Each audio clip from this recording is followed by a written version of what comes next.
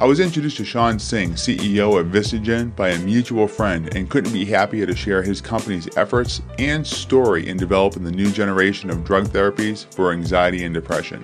CNS, or Central Nervous System Diseases and Disorders, affect millions of people worldwide, and current treatments are not only inadequate, but harmful, and many of them cause dependence. There is no one-size-fits-all solution. So let's deep dive into this point and discuss the clinical stage process in drug development and explain the push for faster acting, safer, and more convenient drug therapy options. Our conversation will also touch on the impacts of COVID, mental health, the various studies performed during the development process, and how a nasal spray formula differs systemically from oral-based treatment options, and so much more. And before I forget, be sure to check out next week's conversation, episode number 51, with Tom McDonald and Trevor Perry for a boys' night out at the Healthcare 360 studio. We talk, laugh, and talk about everything that affects us today. As always, I appreciate you stopping by Healthcare 360 for episode number 50 with Shawn Singh. Glad you're here, only on Healthcare 360.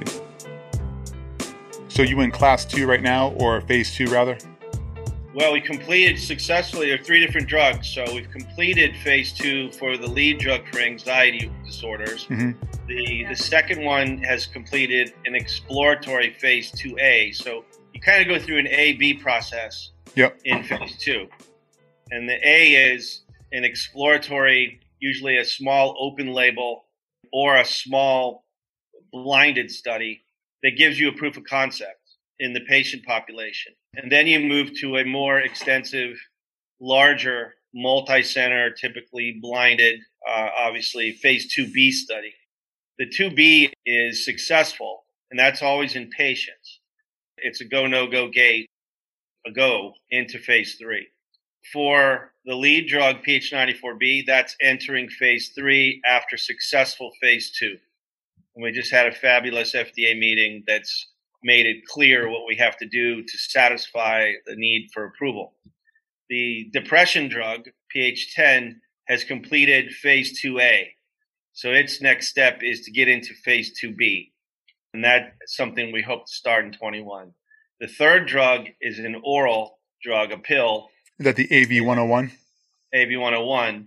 And with that, we've had some activity in clinical studies already, but the new discovery is combining it with another drug that increases the concentration in the brain of the active metabolite of the drug that does the heavy lifting. Mm-hmm. So that's a different program where we're ending preclinical and we're going to go back into phase 1B if things look good.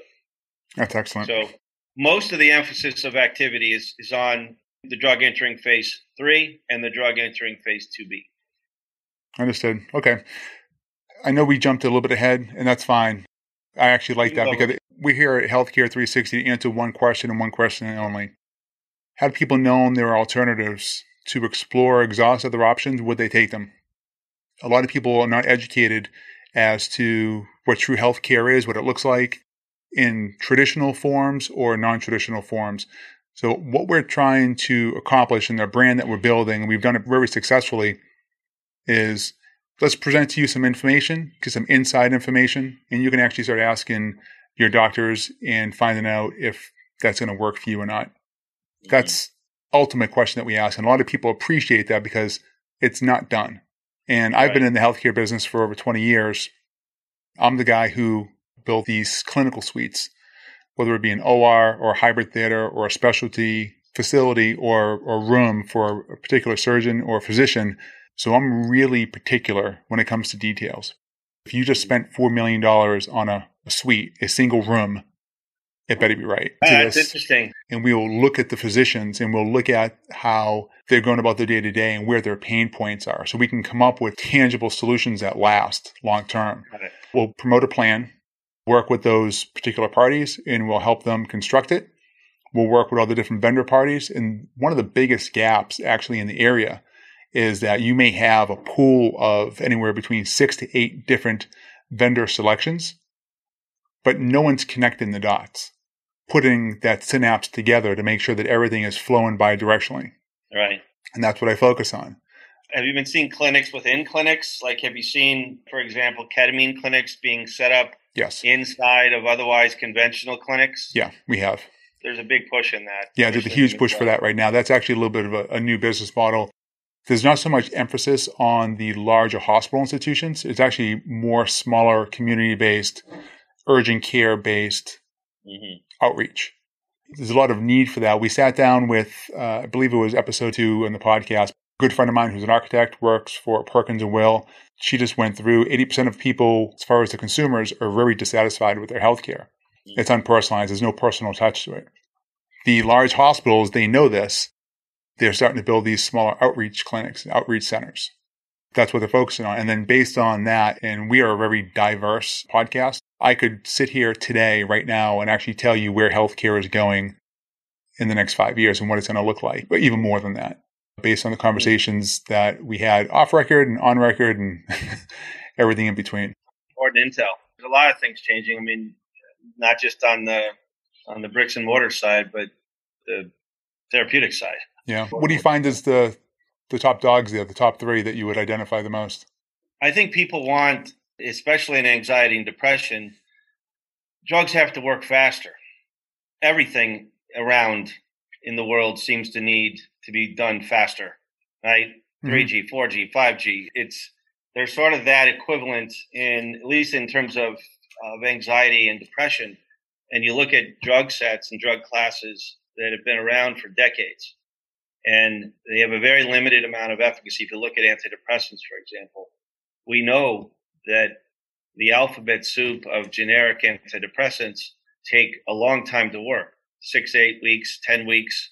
And we know based on a lot of data now over long periods of time with tens of thousands of subjects that you have about a 1 in 3 shot of those drugs working to treat your depression if you're a first-time user. So you walk through psychotherapy, figured out, and you've at least embraced depression as a disease, which is a really nice trend that's increasing the ability for people to access care, to erode the stigma a little bit of having depression. But again, if you go to embrace and you start to take antidepressants, you've got about a 1 in 3 shot of that working. And along the way, waiting 6, 7, 8, 10 weeks, you have to wrestle with a very known set of potential side effects. And for many, those side effects and sometimes safety concerns are worse than managing the depression that's underlying the need to take the drugs in the first place. Right. So compliance wanes. And then if you're not successful over your first course, you then have to go through a washout period where you're still depressed. You have to take nothing during the washout period because your next step is to try another. You go through this rinse and repeat process where ultimately you try to land on a particular drug, a particular dosing regimen that might fit. But many people go through 3, 4, 5, 6, 7, 8, 9 decades worth of that rinse and repeat process and still come up with no solutions.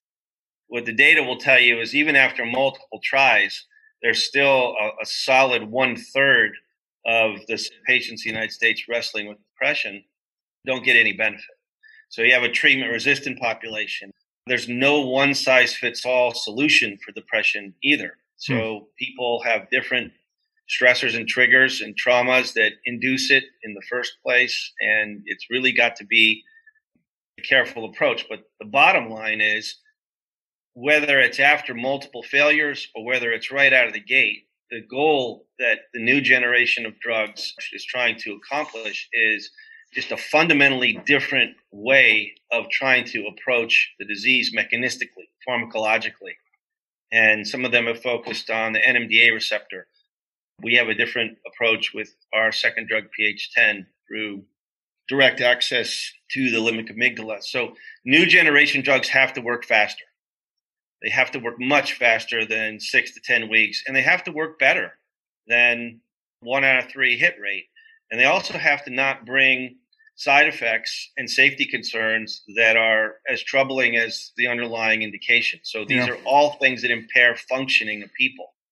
Anxiety is the same thing, right? Everyone wants a quick solution, especially if you've got the onset of an anxiety trigger, stressor. In the case of social anxiety, if you can predict that when you have to go give a speech or an interview like this, or a presentation to colleagues, performance, where they're going to struggle with that. You need something like a rescue inhaler is to an asthma attack. Sure, I can see that. You need something that you can pull out of your briefcase, your purse, your backpack, up front of that event, and that doesn't work like a benzodiazepine. Benzodiazepines like Xanax, Valium, Ativan, those are commonly used for anxiety disorders. The challenge with those is they really have a bag of issues. So they work quickly, but you have impairment, cognitive impairment, you have sedation, you have tolerance that builds up, you have potential for overuse and misuse and addiction. We have a benzo epidemic in the U.S. equal to the opioid epidemic. People don't often know that, but you'll find they're both a max set in many of the tragic cases. We need drugs that work quickly and safely and have a level of effectiveness that is satisfactory to people that really need them constantly. So let me ask you this. One of the first things you see on your website, VistaGen.com, when you go there, is, I'm looking at it right now, looking beyond current treatments for central nervous system diseases. Okay? Yeah. The FDA gets a bad rap. Pharmaceutical companies get a bad rap. They just do. So you just went through some numbers. It's a 1 in 3 hit rate. So just to clarify, so 1 in 3 hit rate means that there's a 66% failure rate or acceptance rate of a drug being used properly. The data will show you that there was a study. This is for depression and antidepressants. So these are called SSRIs or SNRIs. So they're focused on neurotransmitters associated with serotonin, norepinephrine, dopamine. Yep. Household names that have been on TV forever, and now they're off TV because they're generic. Right. These drugs, first time you use them, you just start taking one or the other. You have a 1 in 3 chance of that delivering a therapeutic benefit to you, an antidepressant effect, typically around 6 to 8 weeks from when you start taking it. Got it. Okay. And in the initial couple of weeks, you may have more anxiety. You may have more suicidal thoughts. Depends on who you are, right? What age group you are. All of them have a black box warning about watch it. This may be more trouble than it's worth in the first few weeks. If you do go through the recommended dosing, look, there are millions of people that do benefit. That's a good thing. 1 out of 3 is still the one. These are people that are taking their kids to soccer, that are working, they're productive people who otherwise weren't. But that still leaves a large population that needs better relief than current medicine is delivering. That's one of the key goals.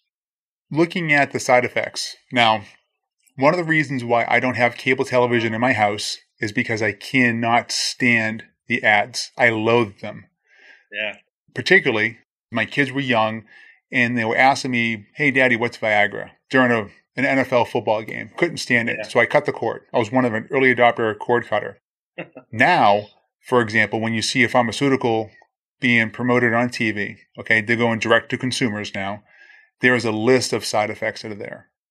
Yeah. One of my questions directly to you is this. It's really easy for a consumer to go to their doctor or to go to their therapist and say, hey, I heard about this drug. What do you think? What are some questions that consumers can ask to help protect themselves a little bit better? Because there is a list of side effects. You mentioned it a couple of times now. Yeah. Sometimes that risk outweigh the benefits. Yeah. How can we educate them better? So there is a Sangha guru. If you follow him on YouTube, he's meditative guru guy. Okay, we'll leave it at that. But people can find him on YouTube. He talked about that over 70% of the population on this planet is using some kind of pharmaceutical. In his opinion, believes that's unnecessary. You just stated that over 1 million people are having positive benefits from it. So how can people weigh those differences and those side effects and make sure it's going to benefit them? The last thing you want to do is obviously have an adverse side effect in the patient, et cetera. Looking beyond regular treatments, I believe that. I mean, it's right. It's the first thing on your website, and that's fantastic. And that's to be commended. But how and what should people be doing? You're right. I think New Zealand's the only other market besides America that allows direct consumer advertising. And they're important. Very important tool. I think it's part of the picture, though. You're never going to learn everything you need to know from a 40-second ad that 10 seconds after it starts, the sweetness and light is over, and then it's the rest of the story, which you want to turn the volume off, right? That doesn't do enough, but it does at least pick the interest for someone who might not otherwise realize what they've been embracing and dealing with actually can be helped. And there are so many millions of people. We have 17, 18 million people dealing with depression, another 20 million dealing with social anxiety disorder. Those numbers are going to skyrocket even more as a result of the diverse impact of the COVID pandemic and social unrest. And we're already seeing it. We're seeing prescriptions go up of these different types of medicines that are out there now, which we think they're inadequate. So when we say looking beyond, we think the current FDA-approved medications for the indications that we're focused on, anxiety, depression, pain, we don't think they make it. They're just inadequate for what people really need to do. Yep. So getting to your question, what you want is to stimulate thought in the initial interest. So I'm all for advertising as a consumer and hopefully down the road as a company that has a solution for helping to change the lives of people that are suffering from these diseases. So awareness a lot of times is picked because of the advertisement. Now, you don't want someone to go into a doctor's office with more knowledge about the drug and its potential fit than the doctor has.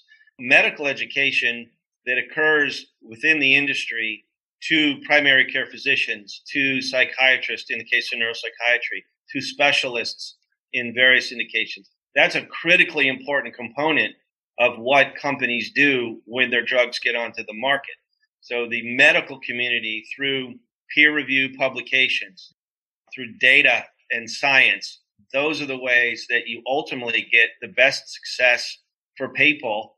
And that success obviously flows to the industry. But if you want to change lives, you really need that dialogue where it's not just somebody coming in and reading what's on the internet, because that drives doctors crazy. Right. Because usually it's just a snack of the full meal they really need to have for that interactive dialogue. Now, I think one of the things I'm encouraged by as telemedicine becomes more prevalent, forced upon most of the industry as a result of the pandemic, I think that's one of the positive silver linings of all this is there, I think, is more interactivity between physician and patient or physician's assistant and patient. That education can increase the back and forth where you can ask questions. Just because a side effect is required to be highlighted by the FDA as one of a litany of potential side effects, it may be a very remote effect that the probability is extremely low. So you have to take a look at the prevalence of the various side effects, the severity of those side effects in the clinical studies. Were they drug-related side effects? Were they serious drug-related side effects? They're called SAEs. So was it a drug-related serious adverse event? Or was it just a serious adverse event the patient brought to the table on their own? Did they have a heart attack because they had cardiovascular disease while they were in a depression study? Those are kinds of things that are filtered out. And with proper assessment of the data that generated the approval, you can become more knowledgeable. A lot of drugs get more information too as they're introduced and used broadly in the market, right? So sometimes things don't come out in clinical studies that ultimately come out when a broader population uses the drug. You can't capture everything in a study. You have a Vioxx every once in a while. You have an Avandia. And luckily, we have a system to recall and stop the damage of something like that. Well, let me ask you this. So how long is a testing procedure go on? Because what I do want to dive into a little bit is that you talked about there's phases. Obviously, there's a phase 1, 2, and 3, and each one of those phases has an A and a B before you can release the pharmaceutical. Will give someone a solution long term? It really varies. It varies by disease. It varies by type of drug. It varies by the precedents that might exist that are applied to a development paradigm your drug fits or that needs to break. You really have to look at it almost case by case, right? Some drugs require thousands and thousands of patients. You see some of these vaccine studies going on right now where you've got 30,000 patients in some of the COVID vaccines trials right now. Other studies, it's only a couple hundred. So it really depends on the statistical power of the study and the benefit you're trying to prove, the efficacy and safety that you're trying to establish to the satisfaction of the FDA. What science and medicine drives to an outcome that says this drug is safe, this drug is more effective than placebo, statistically speaking, and warrants being introduced to a broad population paid for by people and healthcare providers. All of those different drugs in different therapeutic areas have different standards they have to meet. Each therapeutic area does have a different scale, for example. So in neuropsychiatric indications, there are sets of questionnaires that you ask the patients questions based upon their experience in the study.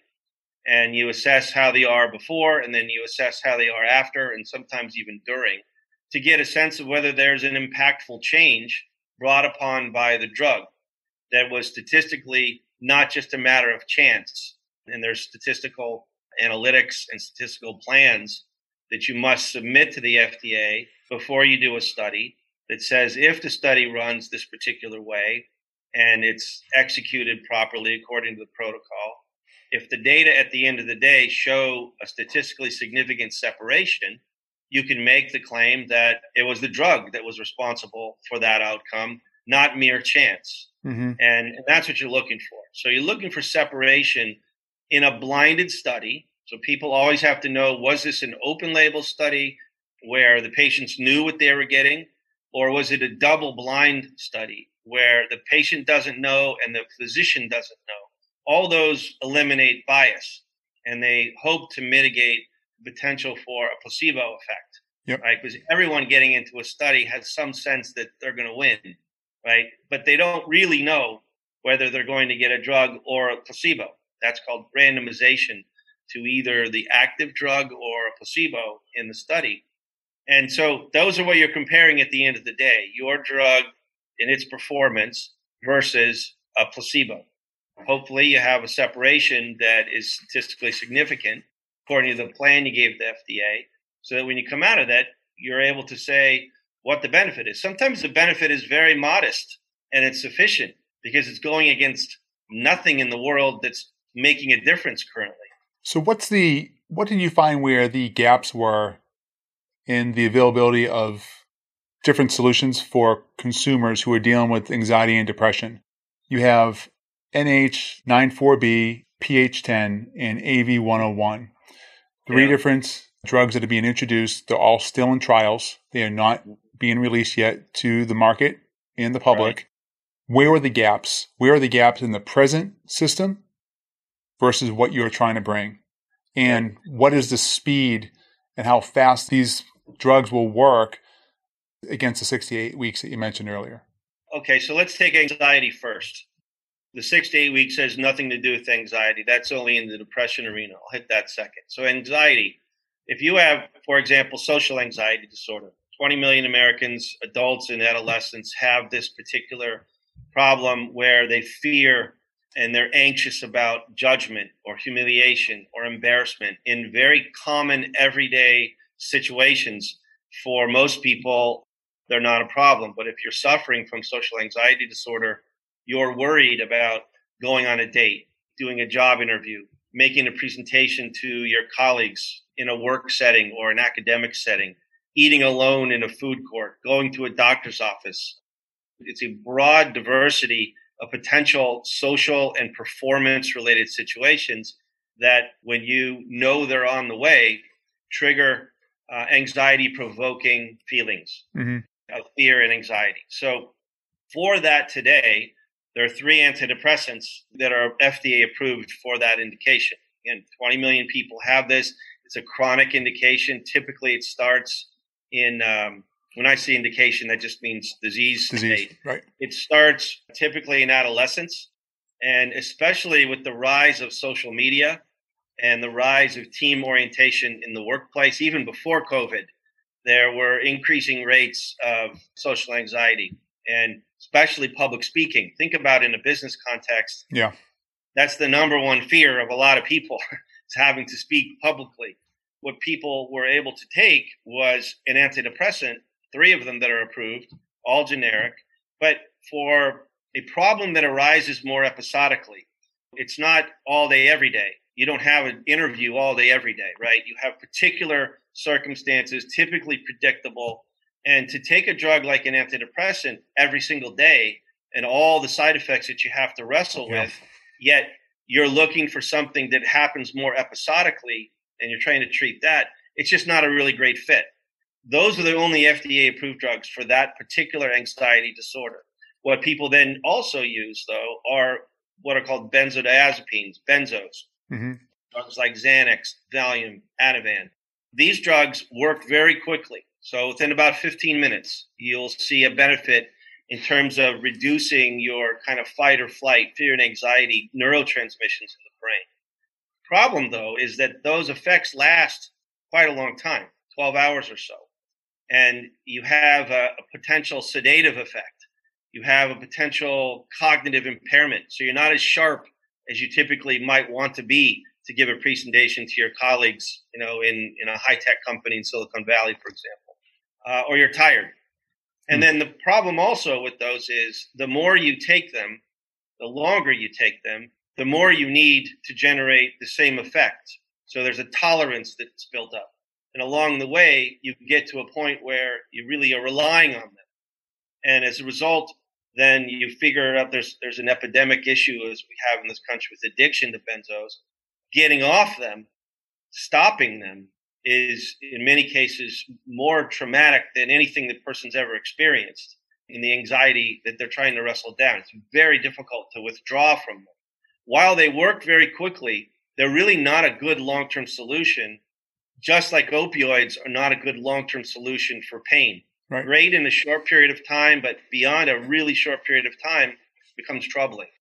There's also drugs called beta blockers used. So there's a blood pressure drug. Again, off-label. In our country, as you know, a doctor can prescribe anything that he or she thinks is safe for a patient as long as it's approved for something. So even though there's no benzodiazepine approved for SAD, a doctor could prescribe it if he or she thinks that's going to be safe for the patient. That's the landscape you've got today. Let me jump in here with a fast question about addiction, 12 hours. And I'm imagining you're asking or you're bringing these up because this is something that you're going to combat against with your introduction of these drugs to the market. So you're talking about benzos, highly addictive. You need more of them long-term.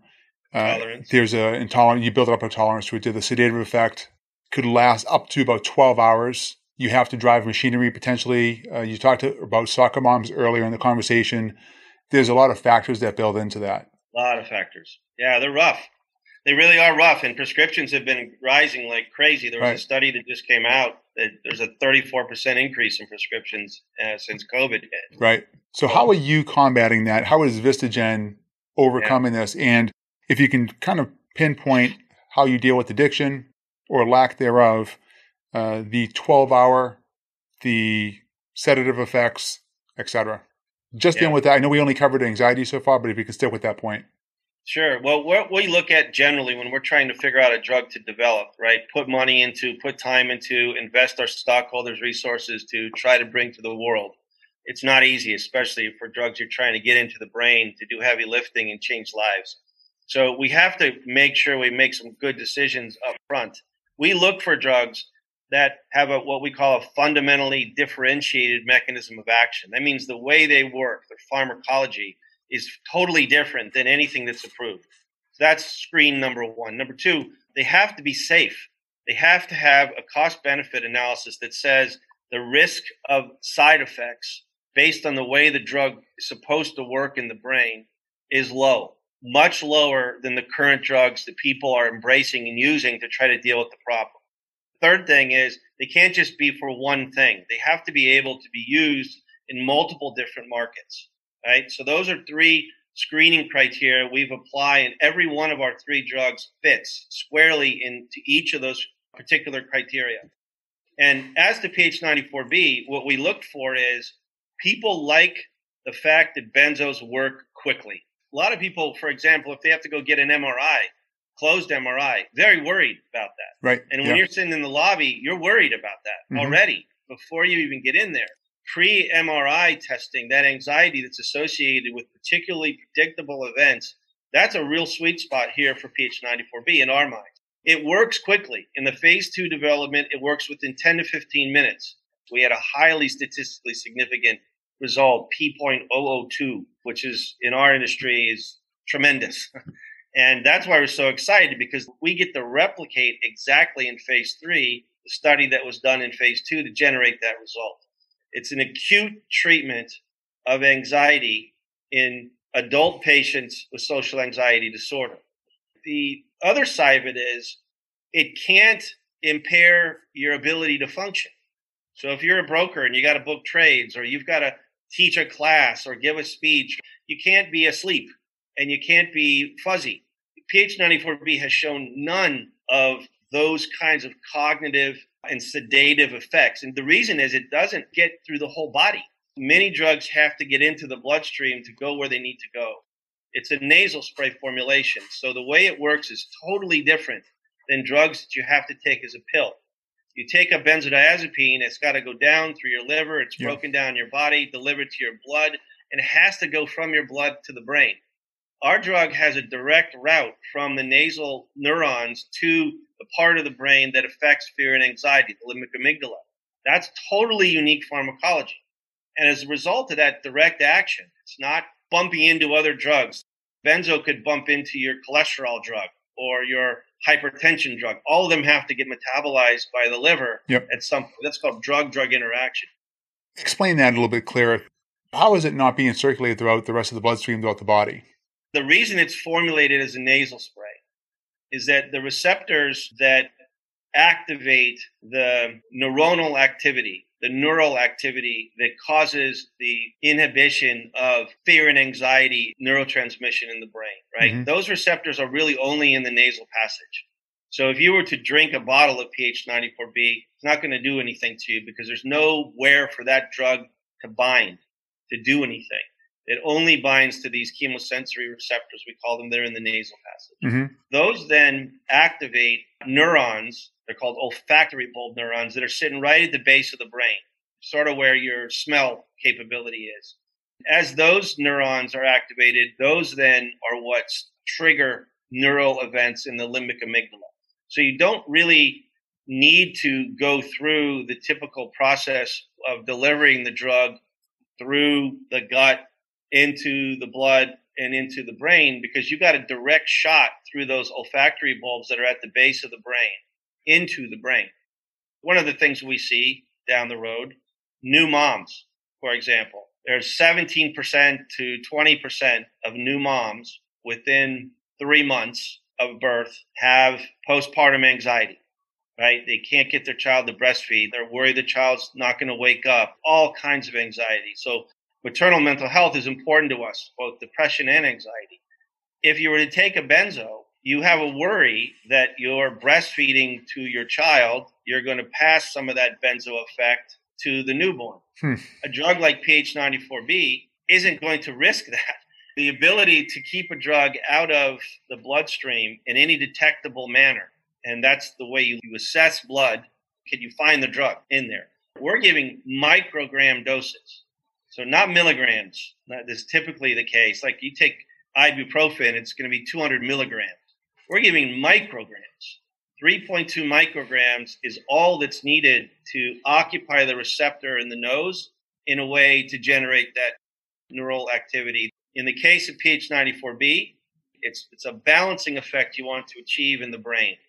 If you inhibit the expression of real excitatory activity, and you stimulate the inhibitory, it doesn't really make a lot of sense, but you're trying to create a balanced seesaw between inhibitory and excitatory neurotransmission in the brain so that you don't have an overbalance of one or the other.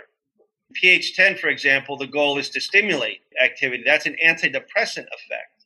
Similar with neurons that are initially activated, but ultimately you try to stimulate the neurotransmission that generates the antidepressant effect. It's kind of a fine-tuned march to go where you want to go, not where you don't want to go. One of the things you look for with CNS drugs is, do they go off target? Are they, for example, occupying the chemosensory receptor as well as, say, the opioid receptor, right? You don't want to see that. And that's a lot of the reason why you have the kinds of side effects that occur in CNS drugs in particular, where they're going to do what they're supposed to do, but they're also going off target. So are you continuing the testing and the proper safety protocols that are needed to make sure that patients are safe long-term? That's something that's really important for me and for my audience, for that matter, is how is the safety ensured long-term? Well, there are two different modes, right? When you're in a development mode like we are in, everything is assessed in the context of controlled clinical studies. Mm-hmm. You can only assess what's within the scope of that study. And so you have particular inclusion and exclusion criteria to determine who can actually get into the study. And when they get in the study, it's very closely monitored what they take and how they take it and when they take it. And then when a study is over, you keep those subjects involved in a post-study surveillance mode for safety to continue to check. And some people will go a year. Some people will go 6 months. Some people will go a month. It depends on the arrangement that is made with the subject before they get into the study. You also have a specific safety database obligation that's a guideline from the FDA, which is 1,500 patients. All drugs that I'm aware of at this moment require that at least 1,500 human exposures to the drug occur before the FDA will give approval. Many of those exposures are in the context of the specific trials where you're determining efficacy as well as monitoring safety. You're always looking for both of those in studies that support approval from the efficacy side. You're always looking for safety and efficacy. And you have to catalog all that. You have to report it to the FDA. You have to keep very specific, meticulous records. Now, when you're in the market, when your drug's been approved, it shifts a little bit. You're no longer in a clinical trial setting, but companies will do post-market surveillance. Mm-hmm. Companies will have medical affairs personnel to answer questions in a hotline-like manner from physicians and patients. There's many ways where the post-market surveillance and those data are also fed back to the FDA. So as any drug-related serious adverse event is made aware to a company, that information gets funneled to the FDA. You put annual reports into FDA in terms of your drug's activity. You really keep a very close track of whatever it is. You definitely don't want to do any harm, right? Mm-hmm. So, but there are some cases where the risk of potential side effect or adverse event is warranted, given whatever the severity is of if someone's suicidal, they may take something that has a high risk of blood pressure dropping or cardiac complications or insomnia, sexual dysfunction, whatever the issue is, weight gain. Those risks may be worth it to the patient in consultation with the doctor. It really depends on the person's life experiences and the guidance from the doctors. That's why I'm encouraged with the increase of telemedicine, because I think there will be more interactive dialogues between patients and doctors that you may not have got before. Yeah. Especially in the neuropsych arena. It's going to be more readily available. We did a lot of discussion on this podcast about telemedicine, what it's going to bring to the market and the benefits, also the drawbacks at the same time. What were some of the drawbacks? Number one complaint that most consumers have with their physicians is that there's 5 minutes of interaction versus against 15 minutes of paperwork or 20 minutes of paperwork just to properly chart what the reporting is and that communication looks like. No one else is in the room because of HIPAA laws and HIPAA requirements. So you have to be able to document it properly, and you have to be able to properly code it at the same time. Yeah. Right now, the way that telemedicine is working is that, yes, there are companies that are out there that have good HIPAA compliance in firewalls. I have friends who can tell you otherwise. Put it to you that way. All right. And that's a good point. Right now, it's a URL and that's about it. So people can hack into the system very easy. And I know there's systems like doxy.me, and they're saying the HIPAA compliant as far as holding and encrypting the information. But what about hacking? So that's one. The brick and mortar, the cost didn't go down. And I give an example of my family, for one, because we actually had a telemedicine visit early on when COVID hit, when everything was shut down. I looked at the bill and it was the same cost. I'm like, okay, so why if we used our camera, the visit was shorter, the visit was scheduled, and it was just more of a follow-up. Mm-hmm. Why is it the same cost? So they need to adjust that. Yeah. The biggest issue with telemedicine at the moment is that there is no proper automated AI-driven documentation system. Mm. If you have an Otter.ai, which is probably the best read to text or verbal to text software that's out there, there's nothing happening in front of you. So how do you know what the doctor said versus what you reported? There's nothing there. You have to take what the word is for it. So there needs to be some kind of interaction between the softwares, the computer screens, and the humans. All that has to kind of bleed and come together. Interesting. So there's a couple of different issues with it. So again, it's early stages. It's telemedicine 1.0. There's going to be some follow-up there. But when you're talking about using telemedicine more and more and more, some of the issues I'm looking at here is the dialogue. Because if they select one pharmaceutical and they eventually move over to your pharmaceutical drug, and then the washout period in between, all that has to be properly documented, and we're trusting a digital interface to do that. Mm-hmm. Well, it has to be safe at the same time. Maybe I can bring a different perspective to it, because the one thing that in neuropsychiatric indications in particular, I think that's a unique arena as compared to neurological or whether it's oncology or whatever. There's absolutely still, unfortunately, there are stigmas. There are social stigmas associated with outreach for mental health. Less so now because of COVID. Quite honestly, I'm really happy that there is a bit of a silver lining with all this trauma, is that there's a greater awareness of the mental health pandemic that's on the other side of this COVID. Well, this side right now of this COVID pandemic.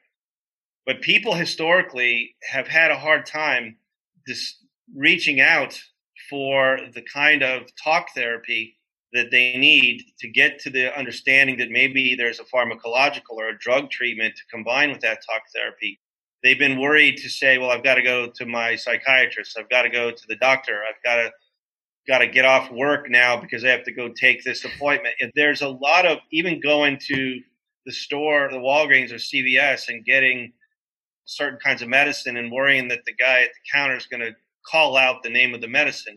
That stigma causes a lot of people to not seek the assistance that they might be more comfortable getting in a telemedicine arena. You can blame Hollywood for that one, because when someone says I have to go see my shrink, they think of a white coat with their arms crossed over like this. I mean, that's the first thing that pops into my head, and everyone thinks of the movies. Yeah, and there's a part of Hollywood that's actually I'm starting to be very pleased with. Those who are coming out and talking, even Michelle Obama. There's others who are talking about, realistically, these are issues that I've wrestled with in my life. This is the way I attacked it. This is the other side of it. And then you also see, unfortunately, the tragedies, Robin Williams and Philip Seymour Hoffman and Anthony Bourdain and, these Kate Spade, these also have raised awareness about the potential for these mental health, anxiety, and depression are often a match set, actually, unfortunately. So I think it could galvanize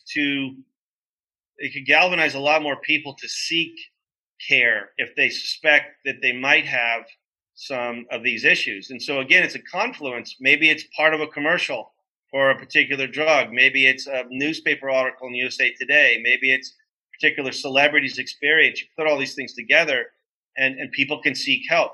And it's not just the patients that benefit, it's their caregivers and their family circles that benefit from these particular disorders. And can you imagine, let's just say 5 million of the 20 million people who wrestle every day with the debilitating effects of anxiety or depression become productive. All of a sudden, those people are back to work and are back to innovating and inventing. That's a 25% of the population that's already got the problem. What if it's 40%, 50%? So when we go to look for drugs like PH94B and PH10, we're trying to figure out, is there the potential to completely swing the pendulum to a new generation that builds on the successes of the past? The current antidepressants, for example, built on what was out in the 50s and 60s, improved on those quite a bit. Now it's time for a new generation of anxiolytic drugs and antidepressants that work faster, have fewer side effects or significantly different safety profiles overall, and can access larger populations of people who we know out there are affected. Whether they're counted in the surveys and the like, there are way more people with a particular problem than are ever captured in a survey context that's extrapolated. And that's global. Yeah, I see that. It's not just the U.S. that you start to now figure out, boy, even if you hit 5% of the total pool and you change the lives of those 5% in a 180-degree manner where they're able to function normally, and they're able to do that without the cost of other parts of their life being affected. So you're not taking a drug for your depression that causes you to have wacky arm movements. You're not taking a drug for anxiety that causes you to gain 50 pounds and fall asleep all day long. It's that arena why we are so excited about what we're doing. So far, there's been no signals in our studies that tell us the drugs are going to cause addiction. You test that out. We will test our drug out against benzodiazepine addicts to see which one they like more. There's something called liking studies. You do this also with depression drugs.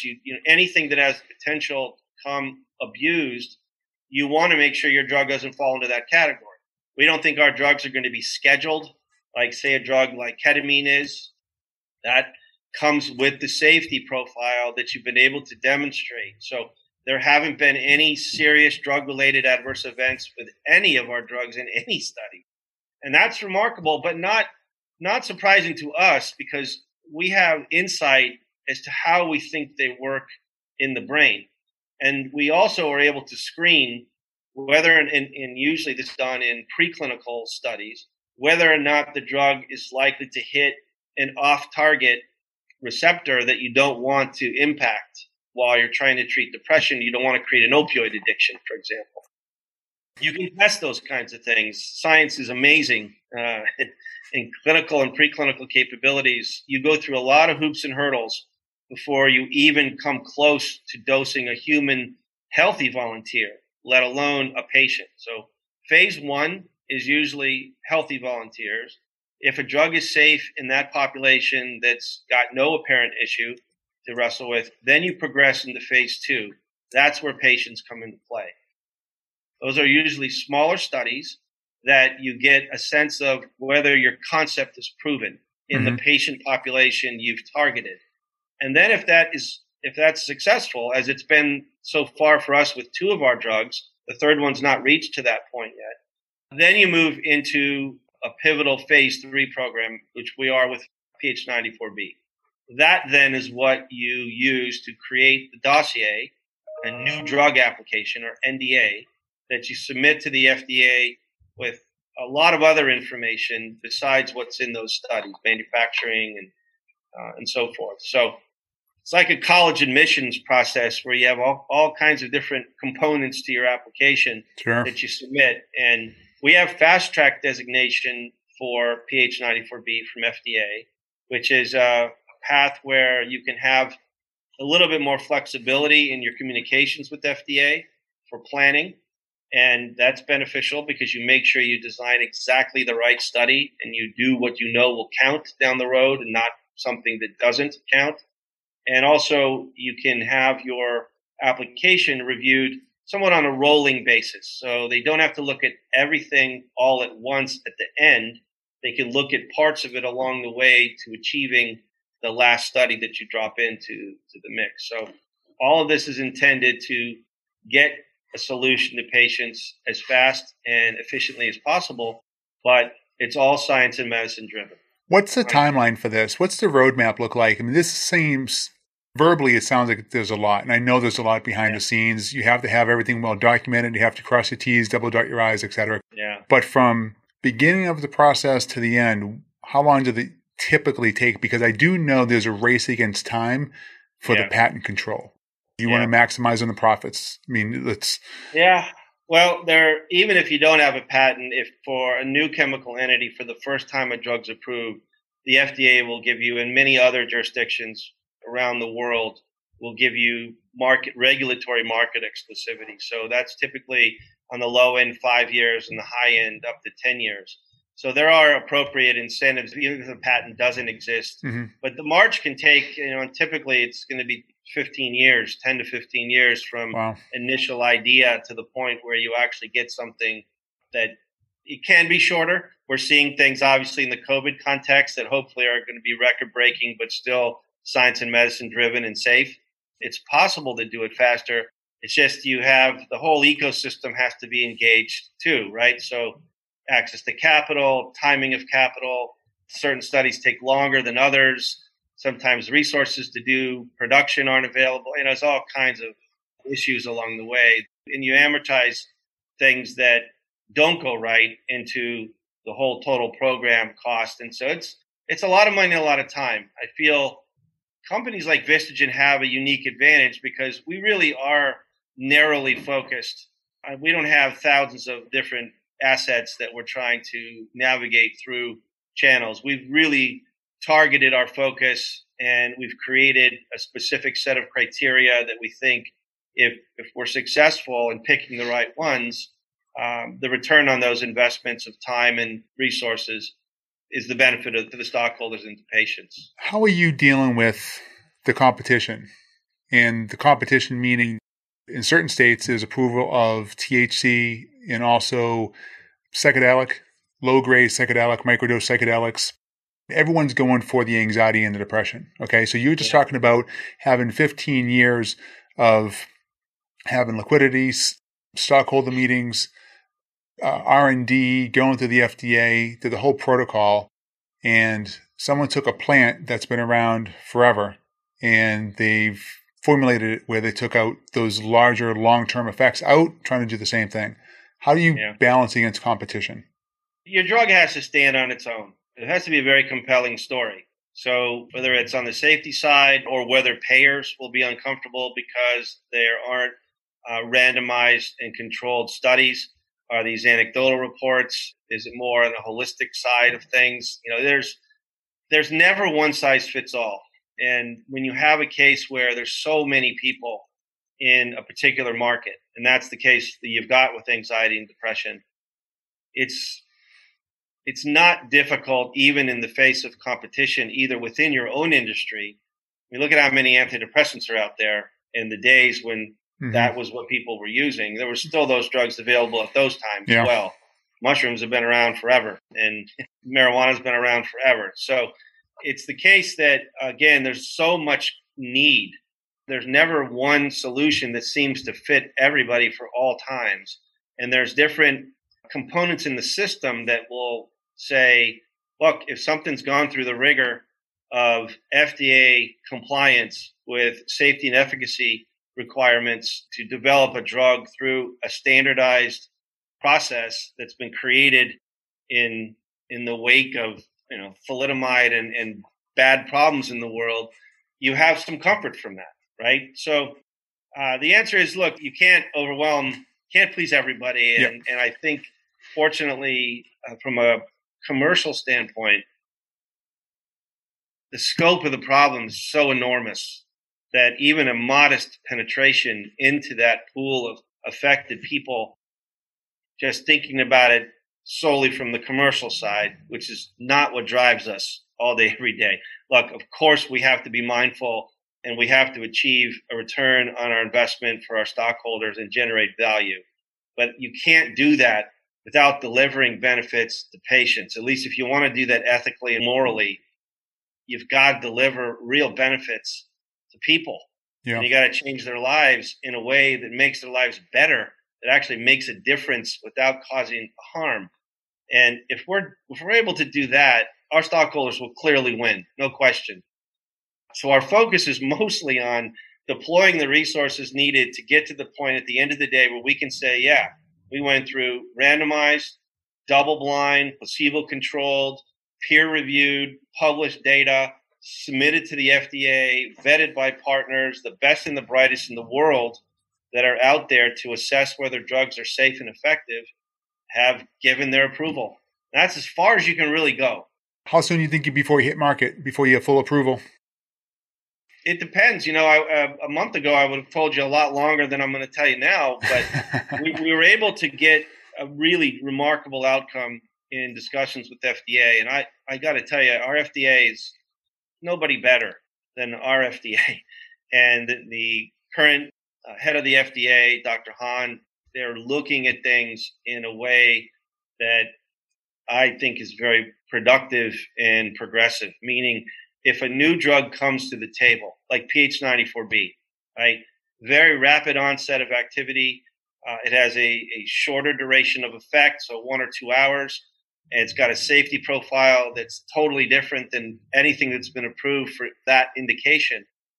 It warrants looking at its unique pharmacology in a different way. And then what's backing that up, that there really is visibility in a new way, is the kind of trial design that we've got agreement that will allow us to study the drug to get approval. So we need 182 subjects completed in one of our phase 3s, not thousands. And we have a second study that we see somewhere around 250 subjects in the efficacy side of it. And then we also create a safety database.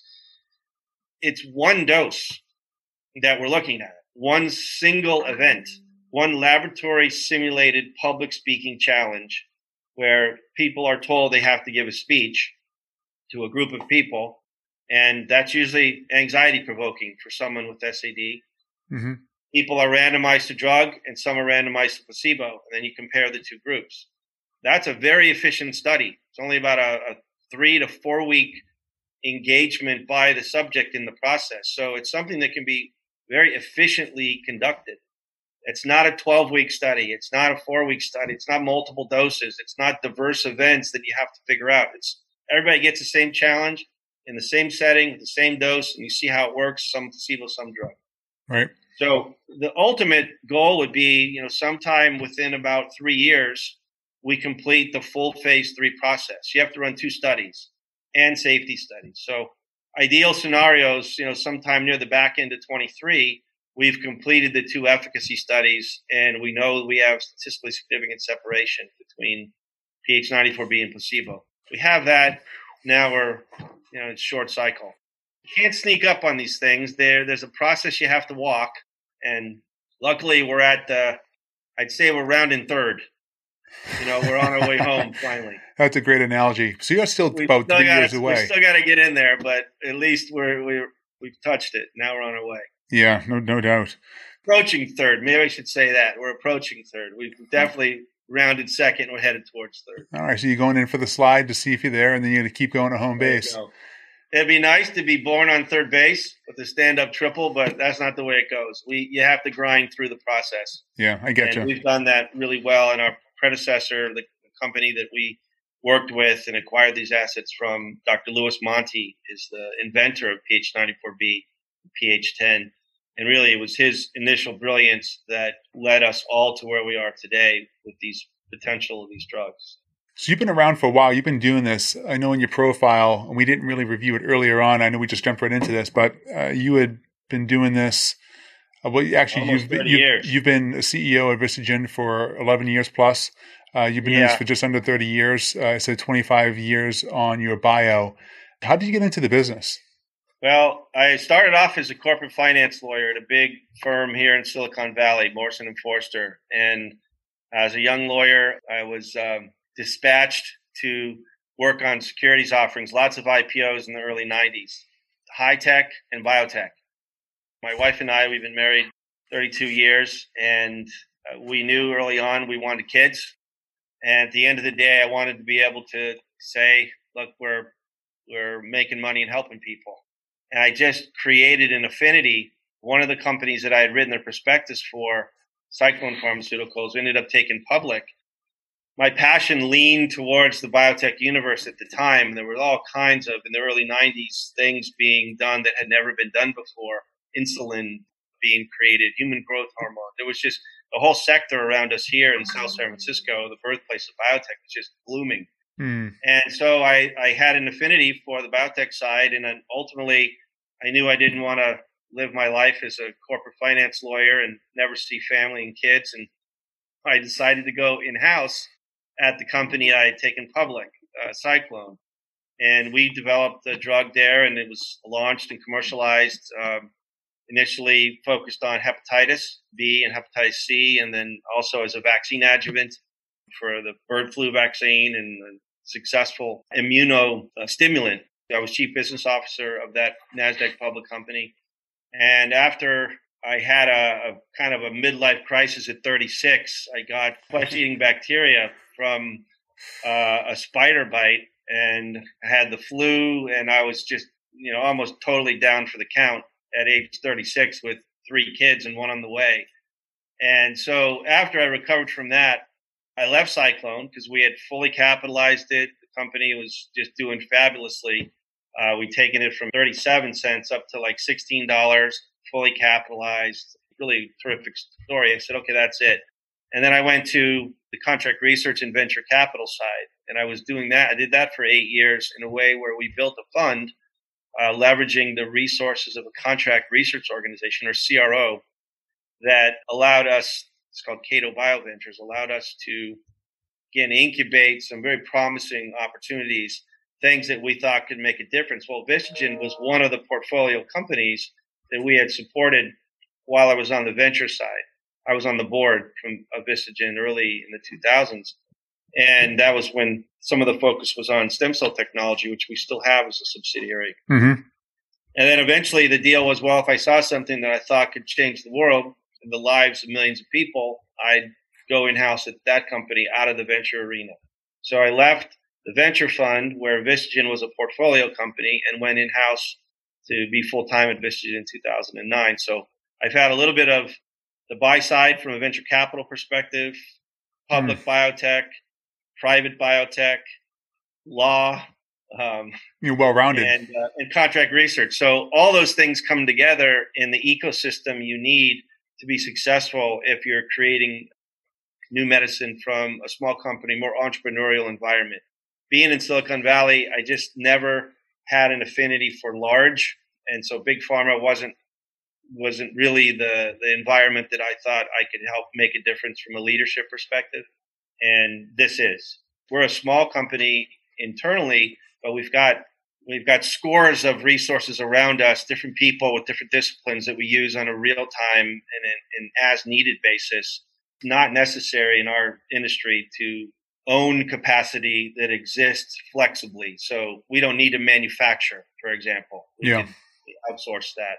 We need to have wet labs where we're doing animal testing, for example. It's just, you put the mosaic together, and I think we get a lot of bang for our buck for our investors. It's just a better environment.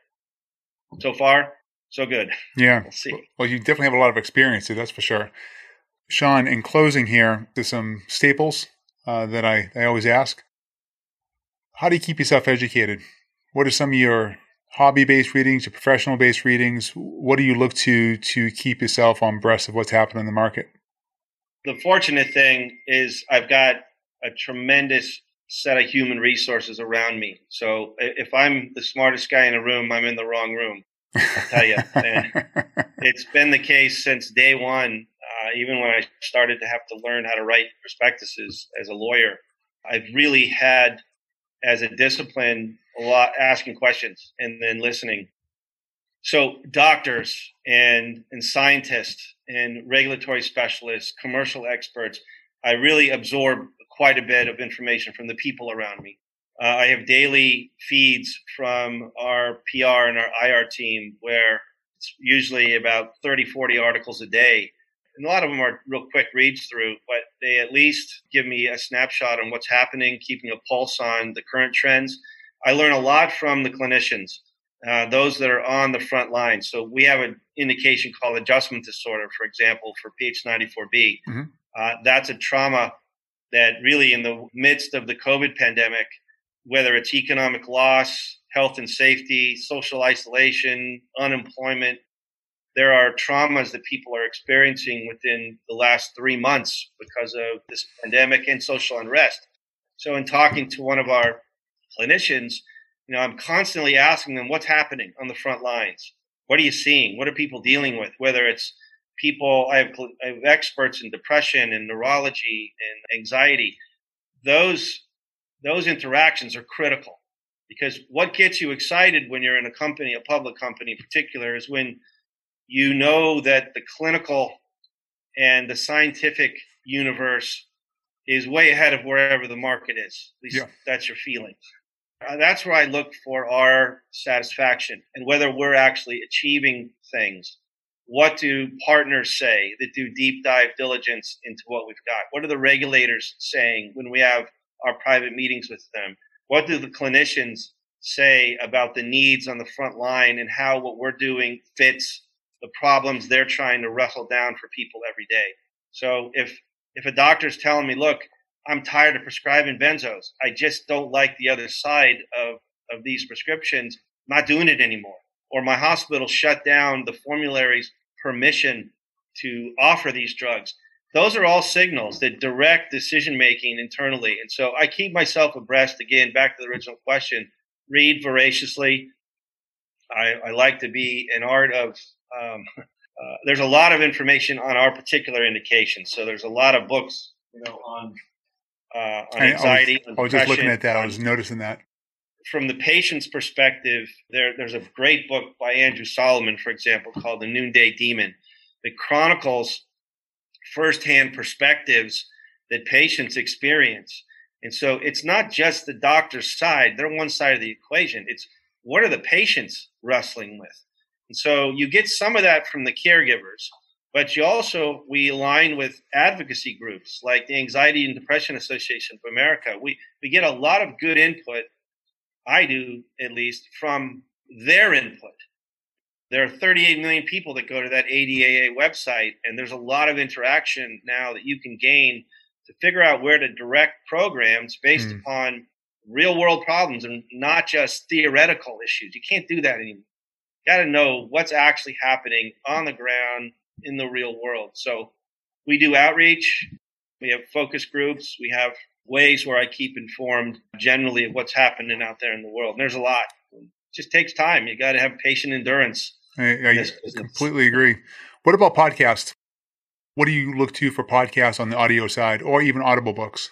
Audible's been, I walk about an hour and a half a day. Luckily, I get that flexibility now that I'm not traveling a lot. That's been one of the silver linings of this pandemic. Yeah, hasn't it? And I kind of toggle between fiction and nonfiction on Audible. Lean more to fiction, I got to tell you. But on the nonfiction side, books on negotiation, books on human behavior, the psychology of thinking, particular, anything that's associated with mood and behavior in the nonfiction arena is fascinating to me. So I like to see what's at the cutting edge, and then you also have to give your mind a break every once in a while. We just did a full discussion with Shawn called The Pandemic Aftermath, and it was very, very good. And I read the book, and it was broken down into 5 different segments, potentially of utopian chaos models, of what certain scenarios would look like. It was fiction-based, but it had a nonfiction approach. It was really dynamic. It was very, very good. What was that called? It was called Pandemic Aftermath by Shawn. Okay. Fantastic guy. He actually just turned on a podcast as well called Futurize. He's in the early stages of launching it. Well-spoken, well-written, all the above. It's been good. Wow. I appreciate that input. No, that's a great recommendation. We're changing as a society in so many ways, and it's a global society. And there's so many different potential anxiety and depression provoking triggers and stressors out there. And then when you mix them and then you overlap them, and then you're also got the anxiety of trying to figure out, is there a fix? At the same time, you're wrestling with the underlying problem. I want psilocybin. I want all those competitors in the mix. There's so much room for the need to be satisfied. What we have isn't going to satisfy everybody's need. What our competitors have isn't going to satisfy everybody's needs. Same thing with out of the norm, if you'd say, the more anecdotal approaches. As long as it's safe, as long as it's doing no harm and it's got potential upside, let's get it out there. Let's give patients multiple opportunities to address the problems that they know best need to be addressed. And having that interactivity, I think it requires a talk therapy component no matter what. Mm-hmm. There's no magic bullet on the drug side, approved or unapproved, off-label, on-label. People need to talk to people, and these are problems with people. Yeah. Right. And I think we're luckily shifting to a society that's more willing to embrace these as diseases. I mean, when we would have been talking 5 to 10 years ago, and you're talking about breast cancer, it's similar to how people still talk about depression and anxiety today. Now someone says they got breast cancer. It's like, okay, got it. Here's how we go deal with it. Let's go do this, and this, and let's get it done. Right. And I think that can happen with mental health. We want to be part of that. There's no question we can be part of that on the drug therapy side that can help improve the potential outcomes of the cognitive component that's associated with any drug therapy. It should be the talk side of it, right? And it's amazing to think what gets us up every day, and it gets me up every day, is I've seen in my own family, extended family, the negative side of this. I've also fortunately had one of the three, right? Winners. Mm-hmm. And so I've seen how the drug can actually make a difference. You know, embracing medical solutions to trauma. Like I told you, my life changed at 36, and that's where I just was all into this business, biopharmaceuticals, biotechnology, ways to do things where people's lives can change. Yeah. And now what happens? Even 1 million more productive people. Can you imagine? Oh, for 5, sure. 10, 20? Oh. Last question's yours. This is usually the toughest one, but the final word is yours. What would you like to leave everyone on? Whatever you're doing out there, if you're struggling, our website, it's got all kinds of resources. And I know there are people struggling, and they know just themselves, and they know they haven't told anyone about it. Find the help. There's messages, especially if you're suicidal. Go to our website. There's a Finding Help page. We've specifically created that. And I've had our team list every resource we're currently aware of where you can seek help, whether it's talking on the phone or more information from NIH. Find it, because these mental health issues associated with depression, anxiety, suicidal thoughts, you can flip them. And we can change. And it's not just your own life. It's the lives of everybody around you and everybody you don't even know yet who you could make a positive impact in the world. So find it. I love that. I call that the ripple effect. That's what I call the ripple effect. We just don't know where it is yet. Fabulous. Yeah. I never thought about that. I don't think anybody's ever asked me that question, honestly, in all these different podcasts. But I hadn't pre-thought of it either. But that's sincere, organic, coming from my heart. It's chokes me up a little bit, because I've seen lives change when proper therapy is applied. Yeah. And it's unbelievable. It's unbelievable the freedom people feel when they've been able to knock it down. So now doing that with safer drugs that we think are more effective and faster, even better. Out of the entire 90 minutes we spent together, if someone just gets something out of that last 45 seconds, that's all that matters. That's it. And that's awesome. The goal at the end of the day. So Shawn, I will make sure that VistaGen is all over the podcast notes. You're going to see us all over social. I can't thank you enough for spending all your time with us. CEO of Silicon Valley pharmaceutical-based company. And it sounds really promising. And I know right now, just to clarify for everybody, they're not released to the general public and to the market yet. We are approaching third, hopefully rounding third soon, getting a home base. So hopefully these pharmaceutical drugs and solutions will be available sooner than later, especially how you noted how the FDA is actually streamlining and looking at different processes, especially with how you've introduced this drug therapy to the market. That's really promising, and that's very cool. Thanks a lot, Scott. Well done. This is Scott Burgess. Thank you again for joining us in Healthcare 360. We always appreciate you. Thank you for being part of our audience. We'll see you in the next one. Take care. I want to thank Shawn for sharing his wealth of knowledge with the Healthcare 360 Nation and the best and brightest. Please visit VistaGen.com. That's VistaGen.com to access resources and additional information of drug therapies to come. If you like Healthcare 360 and enjoyed this conversation, share this podcast and give us a review. And if you haven't already done so, subscribe on Apple Podcasts, Spotify, or anywhere you enjoy listening. If you want this conversation to continue, you can find us through my Instagram handle at Scott E. Burgess, or direct message me on my direct WhatsApp plugin at scotteburgess.com. If you'd like to have a conversation or discuss a topic option on Healthcare 360, please look for the calendar link in the podcast notes below and let's set up a time to talk. I hope this conversation empowers and educates the HC360 Nation's best and brightest, and I look forward to building our relationship. Thanks again. This is Scott Burgess, and from all of us with the Healthcare 360 team, we'll see you next time.